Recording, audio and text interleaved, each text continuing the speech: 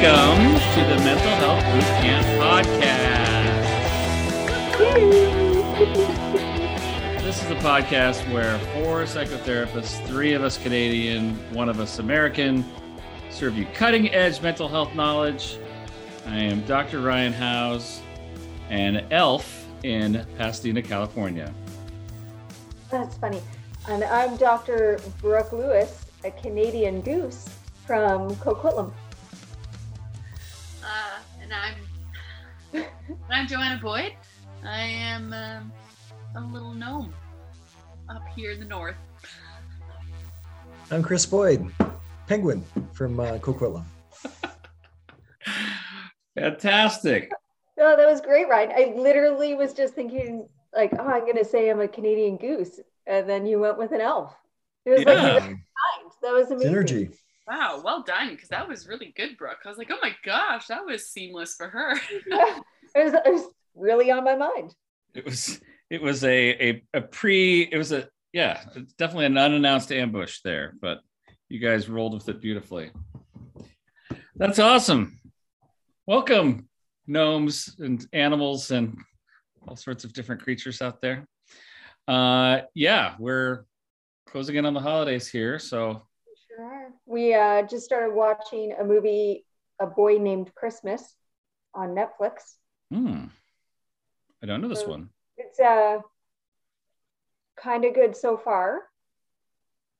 It's intriguing. I'm interested to see what's going to happen. So it's like as the boy and his father, and the father leaves to like save the kingdom by finding an element of hope from like the land of the elves, but nobody really believes in the land of the elves. So he sets off on this like winter trek, and then the boy wants to follow him, and he has this little pet mouse, and his name's Nicholas. So it's about his journey, like wandering through the forest and going on this journey to find the land of the elves, to find his father, and to bring back hope. And it's called A Boy Named Christmas. Is it animated? No. I was wondering how they get this mouse to do its thing, say its lines, you know? It does speak. The elf speaks. Oh boy. Yeah, it was a bit of a curveball. I wasn't expecting that to happen. Mm-hmm. Okay. It's like Princess Bride-esque because there's a grandmother reading the story, sharing the story with the kids. Sure. But boy named Nicholas, find the land of the elves. I have no idea how this is going to pan out. Yeah, genuinely. There's kind of like a mean elf. So I said that the mean elf is like shutting down all the elf fun. So I was like, oh, we should name her Omicron. Perfect. Yeah. She had like an interesting looking hat. So she's like, no dancing, no fun, no this, that. Sounds like Omicron. I'm like, oh. Stealing all the Christmas joy. Yeah. Well, we'll see. We'll see about that Christmas joy, if that will make an appearance this year. It will. It already has. Okay. Already has. That's good. People have rejoiced. The spirit of giving. Joanna is doing her annual sock drive. Sock drive? Yeah. 7 years ago, I just kind of put it out there to people and started collecting socks for the homeless. So I collect new pairs of socks, and I've been doing it for 7 years now. So I go down and give them out. Last year I wasn't able to give them out because of COVID, so we'll see what I'll do this year. But yeah, it's great. How many pairs of socks do you think? Pardon? How many pairs of socks do you think? Gosh, it's varied. It could be anywhere. Usually, I think the first year, a few years in, my biggest year was like 500 pairs of socks. But it's typically around 200. Wow. Yeah. That's awesome, Joe. I'd learn new things about you all the time. I'd known you forever, and I didn't know this about you. I did not know you had a sock charity thing going. That's so cool. Yep. So I'm still collecting socks and donations, and then I also get with the donations go buy a bunch of socks just in case people can't actually get physical socks to me. So yeah, it's been really great. Lots of support over the years. So it's fun. That's awesome. Should this be a plug? Is there some way that people could give you money? Just want to hunt you down and give you money? We'll think about that. Maybe okay. Information for this podcast. We'll see. Yeah. Okay. Maybe next year we can figure something out there. Yeah, because it's just my personal email where people send money to. So okay. Think about that and maybe be prepared for next year. All right, that's great. I'm sure there would be people who would love to help out with that. That's really cool. And I guess used socks are not really part of that really wouldn't work out. You know what? The very first year I collected used and new, and it just felt weird donating new socks. Mm-hmm. Giving them out, you're just like, I don't know. Socks are so. Yeah. I don't Unless know. they're. Yeah, you almost felt insulting to be like, here's some used socks. Like, I think everyone deserves a nice clean pair of socks and warm socks. So after that first year, it's like, no, only new. So. Yeah. Good idea. I think that's pretty smart, right? Like, who doesn't love a new pair of socks? It's like getting new carpet. It's just so like squishy on the feet. Mm-hmm. Nice and warm and squishy, and what a delight. Well, the weird thing is Joanna wore all the socks. So all the socks were donated to her. She had to test them out, and then she gave them out. So wore them as mittens. Yeah. Sock puppets. Mm-hmm. You had to do a little quality control testing, so you just put each of them on. Yeah. Joanna, you're kind of muted right now. Oh, yeah. Really? Oh, yeah. There, now. Okay. Yes, sorry. I don't Did you say you were rubbing them on your face? I don't know. I was just going along with the whole testing them out. Oh, I see. Yeah. Oh. You saw my hand moving. See if they're soft or not. No, none of that. But yeah, no, it's great. So lots of nice places and causes out this time of year. I think a lot of people are in the giving spirit. So there's never a shortage of, organizations that need help. Absolutely. Year round, really. We should really do like a Christmas in June or July or something. Yeah. Mm-hmm. Totally. Yes. Last week we talked about lying, and I told you I was going to read some of our book, our book club book, The Sibling Effect. And I didn't lie to you. I did read some of the book. I'm liking it so far. We were just discussing that a little bit earlier. So we're going to be talking about that book the next time we do a podcast, right? Yeah, next week. So I have the book, haven't opened the book. I'm going to power read the book this week. Because, it's not busy at all the week before Christmas and trying to finish up all the client things. I'm going to get her done. Okay. Yeah. Dive on in. You can do it. Yeah. Well, I think it's an interesting read. So hopefully that helps you to power through even faster. Mm-hmm. If I get into it, I think it'll only take me like half a day, like a few hours. Wow. Go through it. Are you that quick a reader? I'm a super slow reader. I can be, yeah. Depending on the flow of the book. And if my brain's kind of just in the zone and picking up what's going on, then it's not a problem. I fly through them. Wow. Other books take forever. Like if it just doesn't catch my interest, or if it's not written in a way that flows really well, or the language is unfamiliar, then it takes a while, but. Yeah. Mm-hmm. Well, I think this one will flow for you. Good. Well, good. Okay. Anything else going on in people's lives than a boy named Christmas? No? Other than that? There's a boy named Chris right here. That's good one, Joe. That is good. All I got.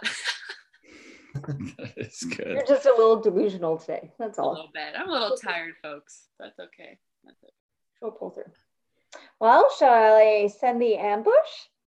Let us do the ambush, our topic for the evening. Brooke knows what it is. The three of us do not. And she's going to send it across the border. Right now. Traveling from the North Pole to Southern California. Let me copy and paste this. I have it in the same note as my Costco list, so I hope I'm copying and pasting the correct information.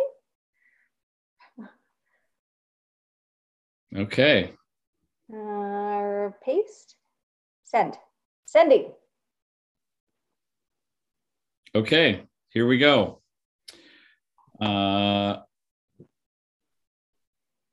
rolls of toilet paper, 4 gallons of tomato sauce, 3 dozen socks for Joe's thing. I think this is your Costco list. Shoot. Try it again. Okay, let's take a look here. All right, the ambush. Okay, ready? Here it is. What role do medical conditions and or injuries have on mental health? For example, chronic illness, concussion, cancer, sports injury, etc. What role do medical conditions have on mental health? Yep. So this is kind of prompted a little bit. Chris has been talking about this pain book that he really likes. So that, but not really chronic, not centering on chronic pain. And then recently I had read the book Between Two Kingdoms, which is about a gal that was diagnosed with cancer and her journey through that. And then what life is like post-cancer. I also have a friend that is a pediatric oncologist that works in cancer survivors, so long-term care. And then I also have done a good amount of work with like ICBC clients. And just a client this week has come in with a sport injury. Concussions come up a lot. Yeah. Or autoimmune. What's ICBC? Yeah, what's ICBC? So that is our car insurance monopoly company. Car insurance? So everyone here in BC, their cars are insured through ICBC. There is no other company. So if there's an accident, it's usually motor vehicle accidents, so they come and get support counseling. Yeah. So anything dealing with an MBA, or if you're a pedestrian that gets hit, or anything like that. Yeah. Sport injury comes up a lot. Concussions come up a lot. For me, at least, it seems. Yeah. So and then like PCOS, polycystic ovarian syndrome, comes up a decent amount for women. Certainly. Or if it's other medical condition. Yeah, there's just, I feel like it's a piece that we need to talk about in the counseling room to understand the context of a client. So thought maybe we could just have a discussion about it. That sounds great. I was just mentioning to you guys before, I've known some people, some clients of mine and other folks who have had COVID multiple times, and that definitely has an impact on their mental health, the stress of it all and just the strain. Yeah. So I'm all for it. What role do medical conditions and or injuries have on mental health? Yeah. Well, where should we dive in? I don't even know where to start. Part of me wanted to only talk about concussions because I feel like they have such a major impact, especially if it's multiple concussions or a very severe concussion. But I felt that was a little too niche for us. Sure. And a disclaimer before we get into anything, obviously none of us are medical professionals, so we're not really going to talk about medically what's happening with the person, just how it might be changes that we might see in our clients after they receive a diagnosis or an injury. For sure. I also work with a lot of clients who've been in car accidents or sometimes workplace injuries and or athletes as well. And concussions are tricky, right? Because it impacts everyone so differently and can kind of manifest itself in so many different ways. But there's also so much we don't know about it. Like it's, we coordinate or collaborate with doctors and physiotherapists, and often people have different approaches to assisting people with concussions. So I find that that's a kind of a tough one for clients to grapple to, because based on my understanding, there's no one way of dealing with that, right? No, and the research is still so new about concussions and treatment and recovery from. So that I think that makes it really difficult, right? Yeah. So the uncertainty. Mm-hmm. Obviously, we work with our clients when it comes to how they interpret the injury, and of course, it can lead to a lot of uncertainty. How it's going to impact their life, their ability to engage in life moving forward. So it could be a lot of anxiety there, and a huge sense of loss, of course. So yeah, concussions can be a difficult one to respond to, right? I think there's been a bit of a recurring theme this the tail end of this year on the Mental Health Bootcamp podcast, and that is of the mind-body connection. You know, we talked about This Is Your Brain on Food. That was one of our most recent books, and we talked about health anxiety, what that's like, and now talking here about how physical illness or injury can impact someone's mental health. And I think, you know, in summary, the mind and body are connected. It's a feedback loop. You know, our bodies impact the way that we feel, our feelings impact our body, and that loop is continuous.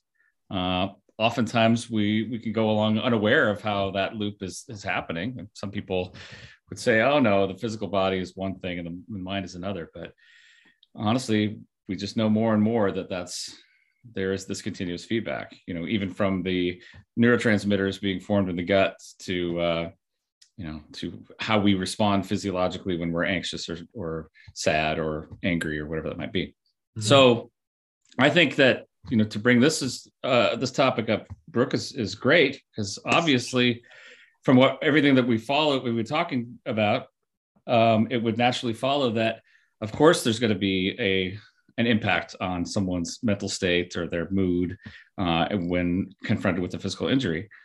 The interesting part, the compounding and confounding at times part, as you're talking about concussions, is, you know, the place where the injury is to the place where we sense and perceive emotions and injury in our brain. And that can distort things sometimes, or it can make people feel even worse. So there's a lot of ground to cover. That's why I was like, gosh, where should we start? Because we could talk about all sorts of different things that impact people in different ways. And again, we're not medical professionals, but speaking as folks who have certainly seen a lot of this in our practices and in our own personal lives, I think we can all attest to the fact that the two are connected, right? Mm-hmm. Absolutely, yeah. And Ryan, just on that feedback loop, as you were talking about that, I was kind of thinking about as well, like how that feedback loop obviously keeps going. But I think sometimes for people and clients, people in general, I'm sure I would do this as well. I'm sure I have done this. But after an injury, there's like a period of adjustment. But the way that you need to adjust to then accommodate life, there's a series of ripple effects to that. So the impact, while the physical injury, like I think sometimes clients or people see the injury as a single incident, but the ripple of that impact then impacts us again and again and again and again. So for example, if you hurt your knee and you see that as like a single incident, yes, I hurt my knee, and you go through physio and you do that piece, but then maybe a year later, you're not able to do a big hike with friends that you would usually do. That injury then impacts you again. Yeah, and you might not necessarily think about it, or you're not able to garden because you need to adapt, or you're able to garden, but you need to do that with adaptations. That injury is impacting your life again. So there's almost like these micro, I don't want to call them injuries, but adjustments that need to happen. And I think that's part of that ongoing feedback loop. But when we say I had a knee injury in 2017, you view it as a single incident.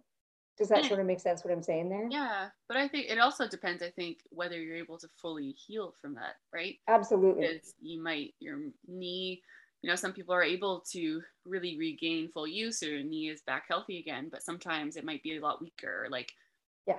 I hurt my ankle pretty bad in soccer ages ago, and I rolled it, chipped the bone, and that ankle is always the one that's first. Like, I'm always rolling that one, or it seems it's weaker, or I get pain in that ankle still. So it's you do your best to heal, but sometimes you can't fully get to that point again. So totally, these little reoccurring things, little reminders. Mm-hmm. Yeah. And then if we're just talking sports injuries, I find interesting how a lot of the injuries people have are caused because they're compensating for something else, right? Like, Joe, your ankle injury, maybe as a result, you like tend to be walk gingerly or use that a little less, and then use your other foot even more for kicking or jumping or whatever that might be, and then that one gets injured because you're overstraining it, Yeah, they're compensating. Yeah. And I think there's going to be certain injuries depending on, if there's a person who is an avid hiker and really depended, or an athlete that really depended on, and an injury could sideline them, and that could, have a pretty big impact on their mental health if their livelihood or something they're passionate about is unable to happen now. And then, there's the injuries like the concussions, and depending what that looks like for you, but there's a few people in our lives who have pretty bad headaches on a daily basis because of concussions, and it's that inescapable pain. They can't escape. They can't. It's just constant. And you take medication, it doesn't really do anything. So I think that is hard for people when they feel like they're trapped in themselves a bit, or you can't. This is going to be there forever. This will never end. I won't ever be able to not feel this way, and I think that takes its toll on people, for sure. So, anyways, yeah. I think fear as well. There's a lot of underlying fear that intensifies and magnifies that pain, right? Totally. So back to the mind-body connection, I think it's a mind-body problem. We have this amazing advanced mind of ours, but it can also work against us in situations like that. Totally. So you're saying the fear causing more problems, because how does fear cause you problems other than... Yeah, it's like that feedback loop, right? So the fear, you're like you might be afraid that you're never going to heal from this injury, right? And the fear intensifies. Make it worse. Yeah. Right. Like that intensifies. That can intensify the pain. The pain intensifies the fear, and around you go. So the mind's a very powerful thing. Sometimes, it could be our mental state, our mental health can sometimes help alleviate that pain, but I'm sure in some cases it can help intensify it too, right? So John Kabat-Zinn, who brought a lot of the ideas of mindfulness to the Western world, he has a pain clinic in Boston, and he does a lot of mindfulness practices to help people with chronic pain, right? Yeah. So it's your reaction to the pain. So the whole idea of radical acceptance, like the pain is there. But if you are irritated by it, if you're frustrated by it, if you're fearful of it, then that could potentially intensify, right? This brings up a good point here that we may discuss at some point in the future regarding pain and treatment of pain, which is this idea that a lot of people, that there are treatments for, like, psychological treatments for pain that have been shown to be effective for folks. But there's a real reluctance for some people to utilize those services because they're afraid that if they do that, then what that's saying is it's all in your head. Your pain isn't real. It's just all in your head and you're making it up or something like that. Yeah. And again, we may talk about this with an expert before too long, but there's certainly a lot of evidence to show, no, the pain is real. There's actually a physical pain going on, but the management of it or your experience of it can change a bit if you use some of these other techniques, right? Yeah, it's the term I think is called neuroplastic pain. So there's a theory out there that the body is very resilient and should heal in due course from various injuries. What can sustain that pain is this whole idea that the brain adapts and learns. So the pain is real. Like if you're experiencing pain, it's pain, but the source of that pain is what we're trying to focus on and shift and change. So yeah, Brooke mentioned this book, The Way Out, which I have encouraged. I think that will probably hopefully be our next book club book, because it's intriguing stuff that we'll kind of go into that in more detail. But there's been some pretty amazing things happening in terms of helping people actually heal chronic pain. So yeah. So if it's all right, can I shift from chronic pain a bit to maybe loss of identity? Or like, just kind of going back to injuries that take away pieces of the person where they would have identified. I'm thinking of this client that I saw earlier this week, and he competed very much in martial arts, and there was an injury years ago and not being able to get back to that. And but he still views himself like he is an athlete. That is who he is, and that's part of his identity, but he's not able to engage in those behaviors. And then for years, like 6 years maybe at this point. And then another client who was in a motor vehicle accident, athlete as well, or definitely viewed herself as very athletic and active and high performing in like volleyball teams and all the rest of it. And then this car accident really did a number. She had multiple injuries and still healing. And so there is the chronic pain piece, but for these two clients specifically, and probably many more, the loss of identity and the loss of their natural or chosen ways of coping were taken away. So for both of these clients, if they were having a stressful week or whatever, they could take it out in their sport or in their training. That is where their social network was. That's where they released energy. There was so much to that, and they're not able to do that anymore. Yeah, it kind of robs them of that, their coping mechanisms that they've relied on for so long, right? Yes, or even another client with some severe injuries. She wasn't an athlete, but she is a parent. And she felt because of the severity of her injuries, she wasn't able to parent how she wanted to. So obviously she still is a mother, but she wasn't, the expectations of herself as a mother or what she thought she would be doing they were drastically altered.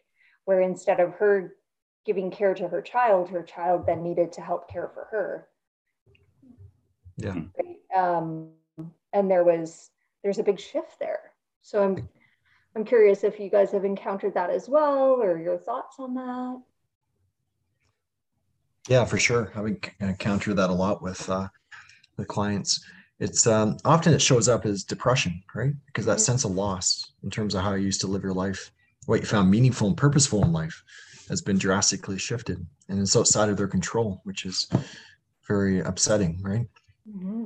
And it's almost traumatizing, because I've talked to these clients about potentially, going and still being engaged in that world, but maybe in a different way. So can you be a coach, or can you still attend some of the social events, but there's so much hurt that they're not able to be part of the team as they used to, that there's almost a rejection to being involved at all.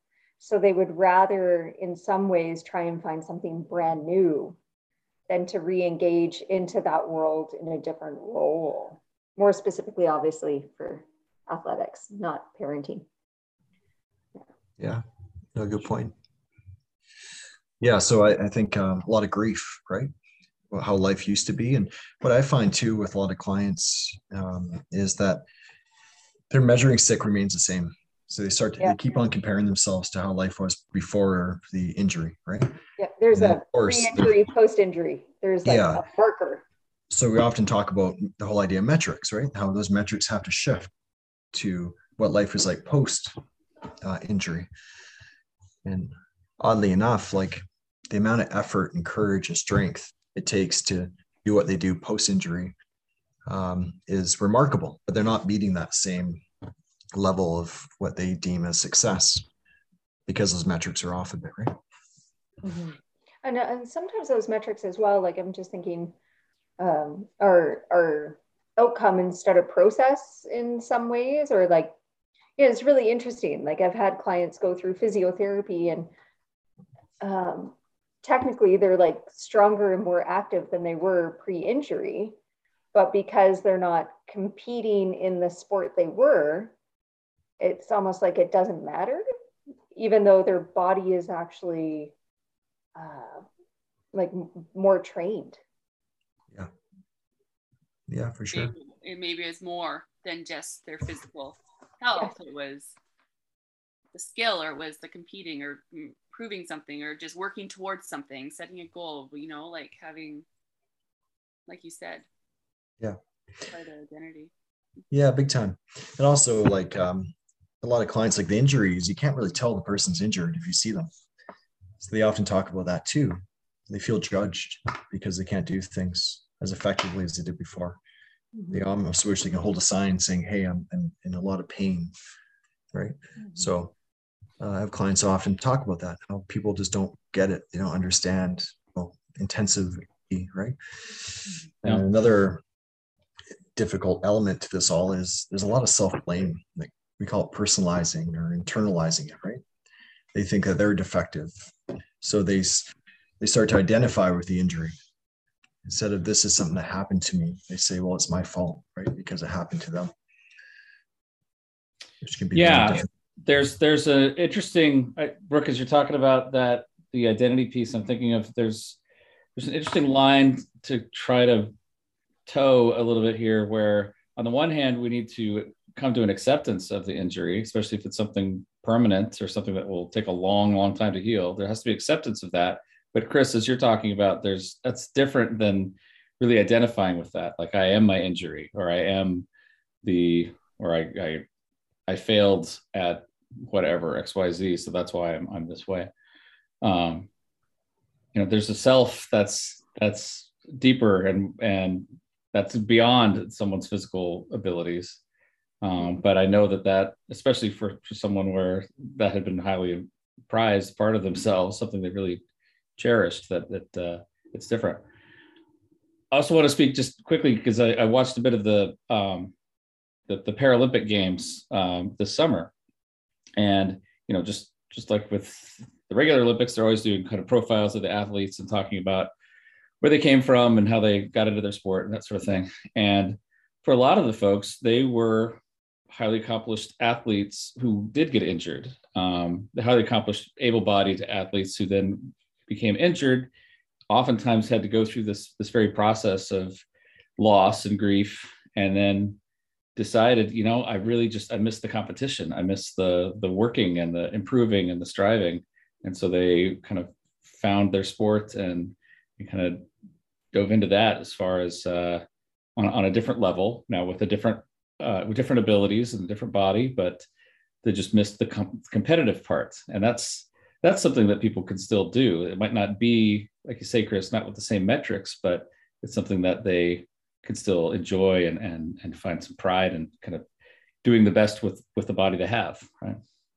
Yeah. So Ryan, yes, I agree with you about, just going to circle back a little bit prior to what you were saying about the Paralympics, but the deeper sense of self. And I think that's extremely important. And that's definitely a conversation I have with my clients who have gone through a major medical diagnosis or an injury of some sort. And I'm going to bring up Adler because I'm pretty sure it's an Adlerian saying that you are a human being, not a human doing, right? And so your behaviors, what you're doing in the world, like that sport or that thing, that's what you're doing. But who you are as a person is you're a human being.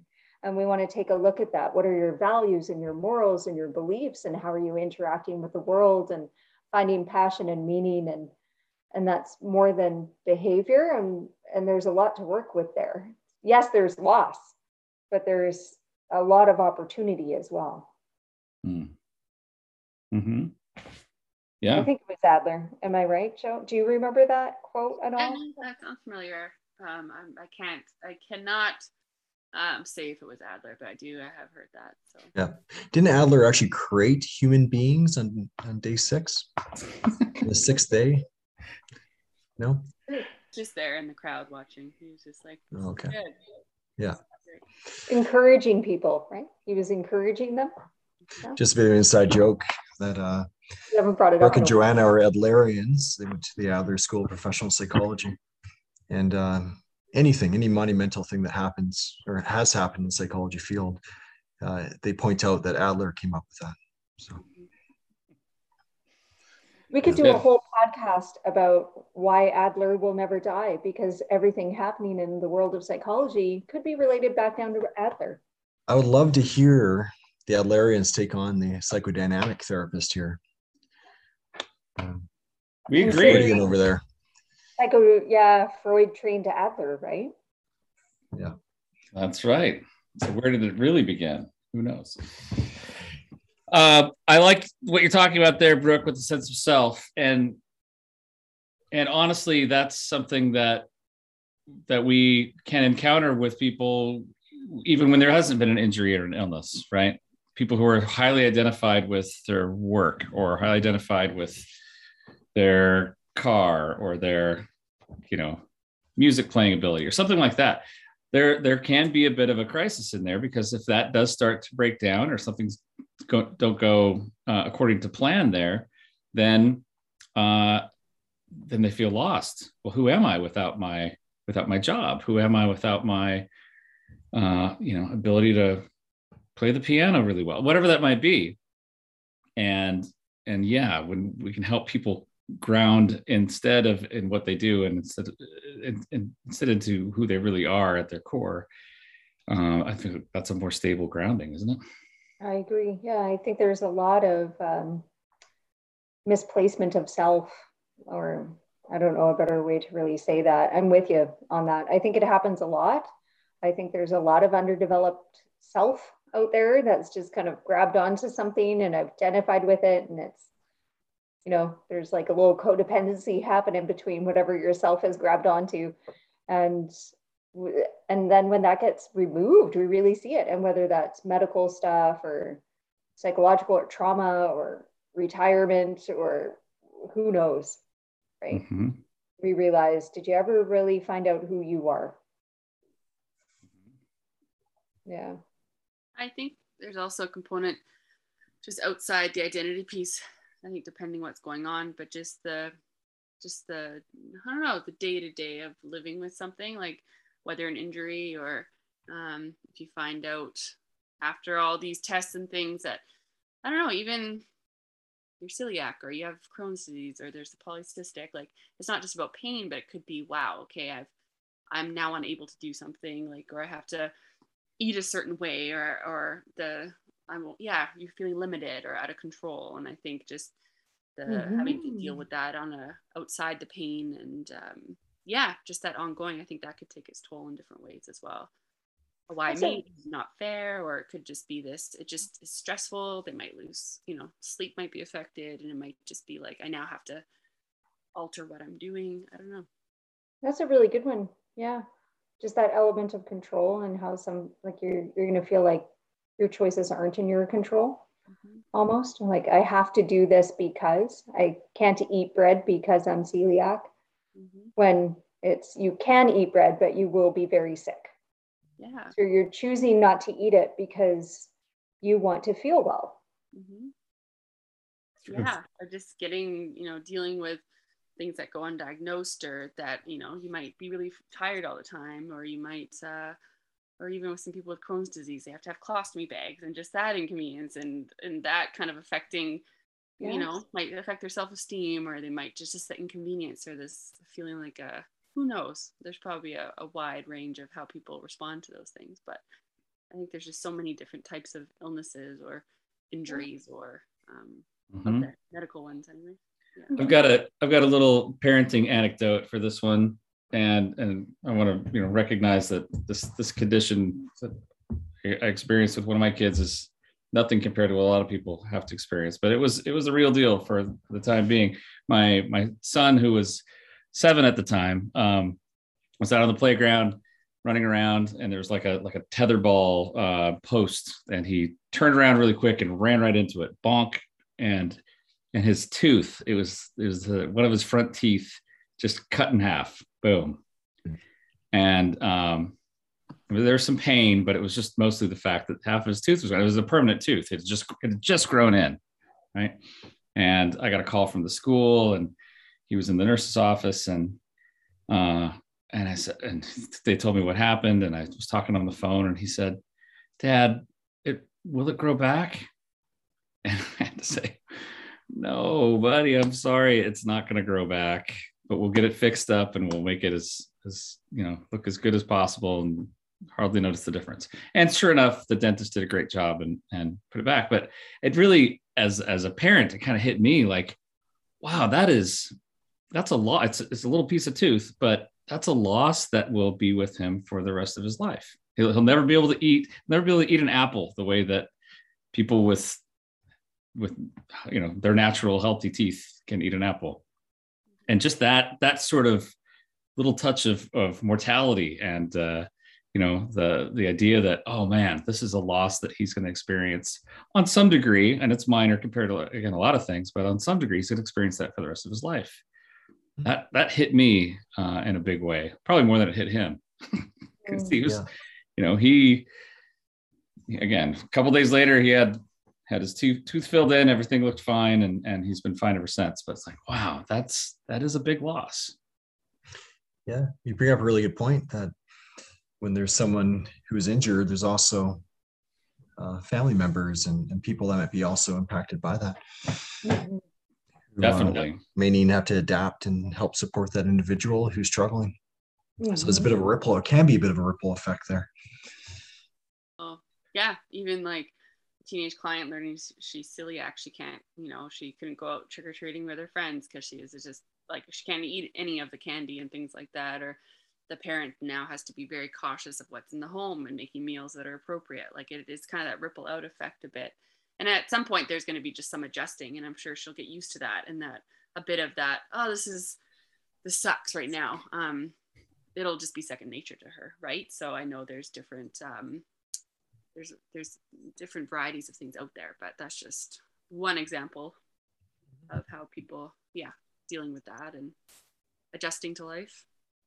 Sure. Yeah. And then again, the ripple effect that has on the person who's injured, because I've seen this a lot too, where they feel like a burden because everyone, they're impacting those around them. And again, when you're injured and you can get hit with those negative thoughts and those feelings and sensations, and it can get pretty negative, nasty, right? So again, trying to separate yourself from that a bit, that keep on going back to that sense, that deeper sense of self, right? Because those negative thoughts pop into your mind doesn't mean that they're the truth or rational or logical. Great points. So we've talked about some of the biology of this, the kind of the mind-body connection and how there's the feedback loop. And then, of course, some emotional pieces to this, kind of having to come to an acceptance without, and grief that might be taking place, and grief and loss. And then certainly an interpersonal component to it as well.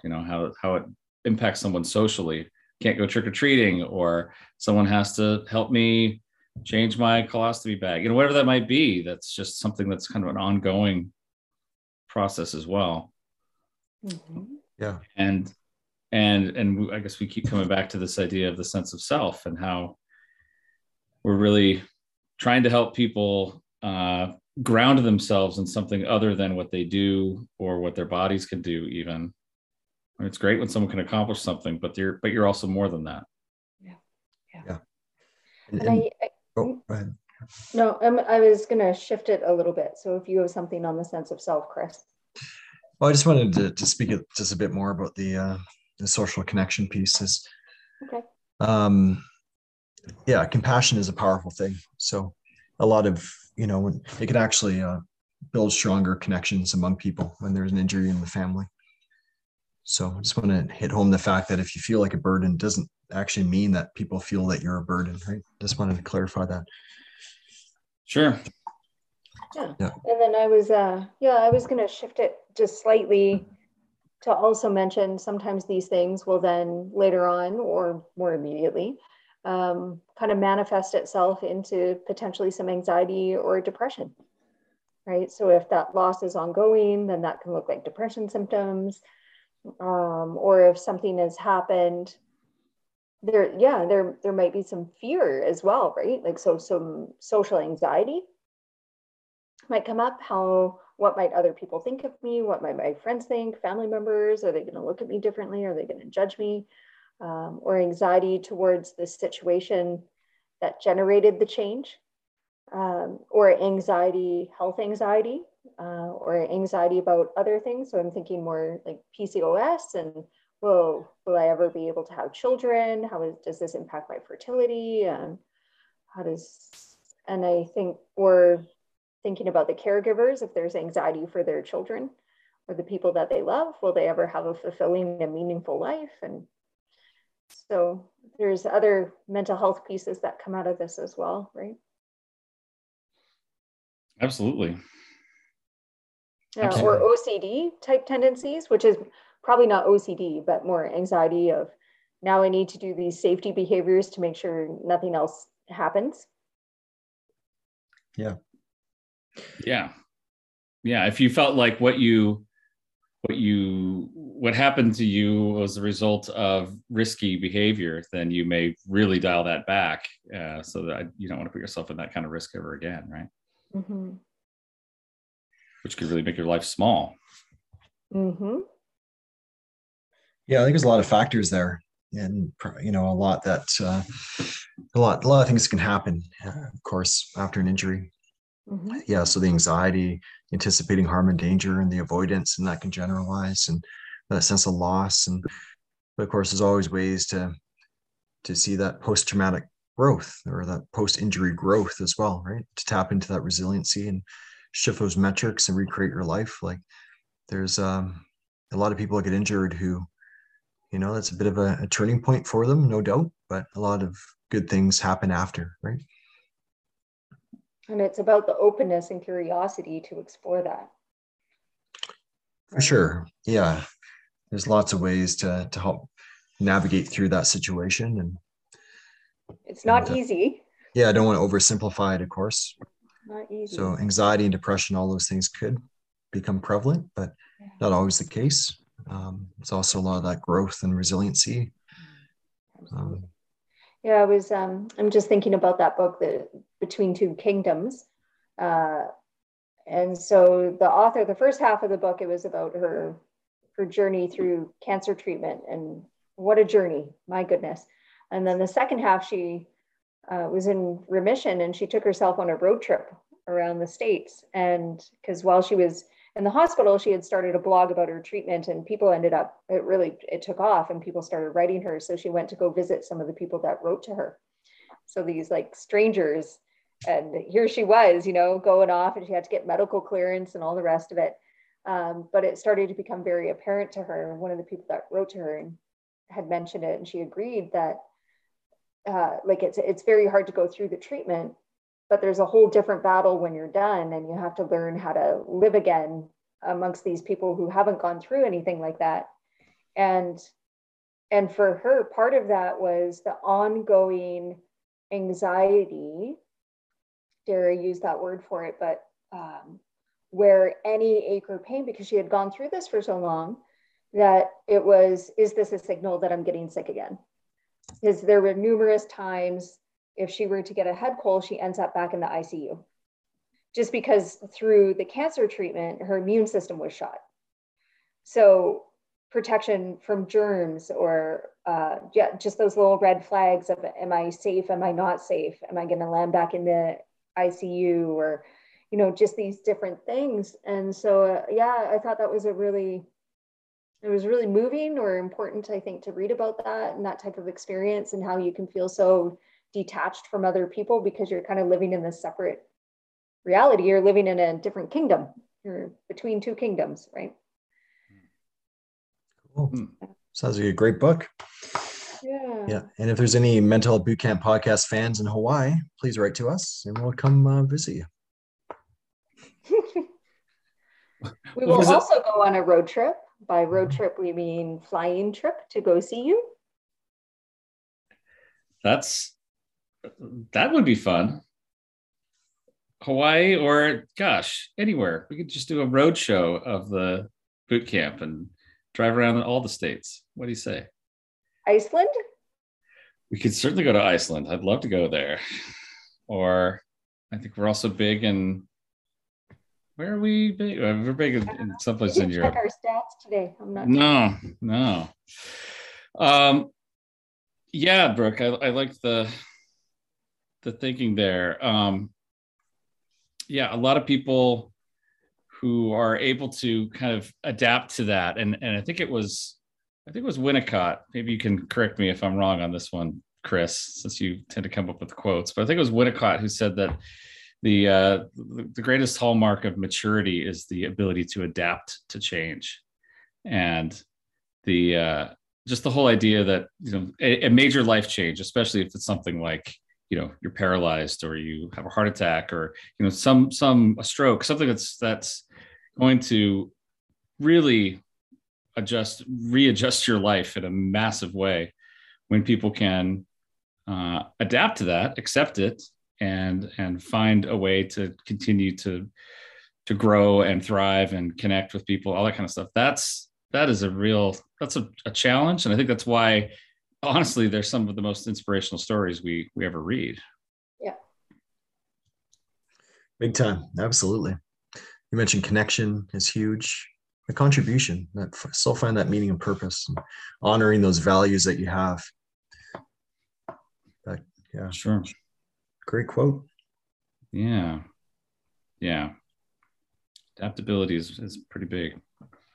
I think it goes without saying, but find outlets for all your feelings and for, you know, whatever they are, the loss, anger, if you're struggling kind of with mental health, but just find people around you. And if you don't have people around you, you know, see if you could reach out to talk with someone, or find whatever works for you. Because it's not easy living with some of these injuries or some of these chronic kind of diseases or illnesses. And so, it's not an easy road. So if you don't have to do it alone, or just find ways to express yourself so you're not bogged down. Great point. Mm-hmm. There are a lot of support groups out there, and certainly, if you dare, online forums. Sometimes those can be a little, you know, sometimes people read kind of worst case scenarios on some of the forums, but I've known a lot of folks who found some good connection with others through that too. Yeah, and also, you know, some people really value connecting with people who know what they're going through or experiencing similar things. So those groups that you said, Ryan, would be that, right? Or someone that might know their level of pain, or know what it's like to have something taken away from you, or dealing with some, you know, ongoing kind of ailment. So I think that could be definitely beneficial. Great points. Brooke, how'd we do? I think we did pretty good. It was a pretty open-ended ambush, so. I enjoyed it. I think that was a true ambush. I wasn't expecting to talk about that tonight. Yeah, no kidding. Did you guys think you knew what it was going to? Did you have an idea? Every week's an ambush. Yeah, I kind of want to tell you what the other ideas were, but I don't, because I'll probably write them down and use them. So save them. That's right. You never know when you're in a pinch. Yeah. And suddenly your night, you need to have that ambush waiting for you. Mm-hmm. Yeah, and as we alluded to earlier, we'll talk more about chronic pain next month. We'll try to put something together. Be around our next book, so tune in for that. That's right. That'll be fun. Well, all right, guys, I'm off to go wrap Christmas presents. So we got to sign off. Yeah, I got to wrap those gifts and put them in the mail. You know, it's going to take a little while for them to get up to us here in Canada. So yeah, those are, they'll be headed up there in an armored truck, just waiting. Great. Well, okay. Let us sign off for the evening then, and I'll go through my regular spiel. So please, if you will, like and subscribe on Apple, Google, Podbean, Audible, Spotify, Stitcher, or YouTube. Send us your questions to info@mentalbootcamp.com. Visit us on Facebook or Instagram. Tell a friend or two, or an elf, or a Canadian snow goose, or a penguin, or a gnome. And we'll see you guys next time. Bye-bye. Hi, everybody. So, Thanks for listening.